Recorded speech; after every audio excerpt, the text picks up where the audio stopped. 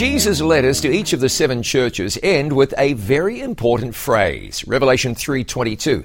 He who has an ear, let him hear what the Spirit says to the churches. Although the letters to the churches were to actual congregations in literal locations, there are also messages to all people of all time. God speaks to you when he speaks to Smyrna or Pergamos or Philadelphia, and it's clear he wants you to get that message and internalize it. That's true of the message of the entire Bible. It is for all people and for all time. We are to hear what Jesus says and act upon it so that the Word of God can truly impact your life. The Bible isn't just good wisdom. When you read it, listen for the voice of God speaking to your heart. God is speaking. The question is, are you listening? I'm John Bradshaw for It Is Written.